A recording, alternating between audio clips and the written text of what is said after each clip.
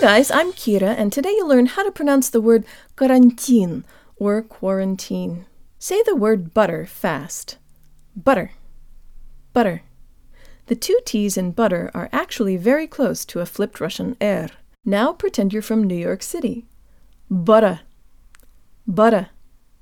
And now replace the B with a C sound. Kara.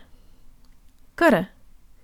This is really close to part of the first two syllables in our word. Let's say it again with good Russian default mouth position. Jaw slightly forward, tip of the tongue behind the bottom teeth, lips rounded and protruded. Kara. Kara. Because the tongue will be high for the next syllable, the N is pronounced with a high tongue too, and you can hear the tongue rising if we slow it way down. Jo tan lips. Karань. Karань. Use more air for the T than you would in English, keeping the part of your tongue behind the tip close to the roof of your mouth. Ti. Ti. The tongue is high for the E vowel, but falls for the final N.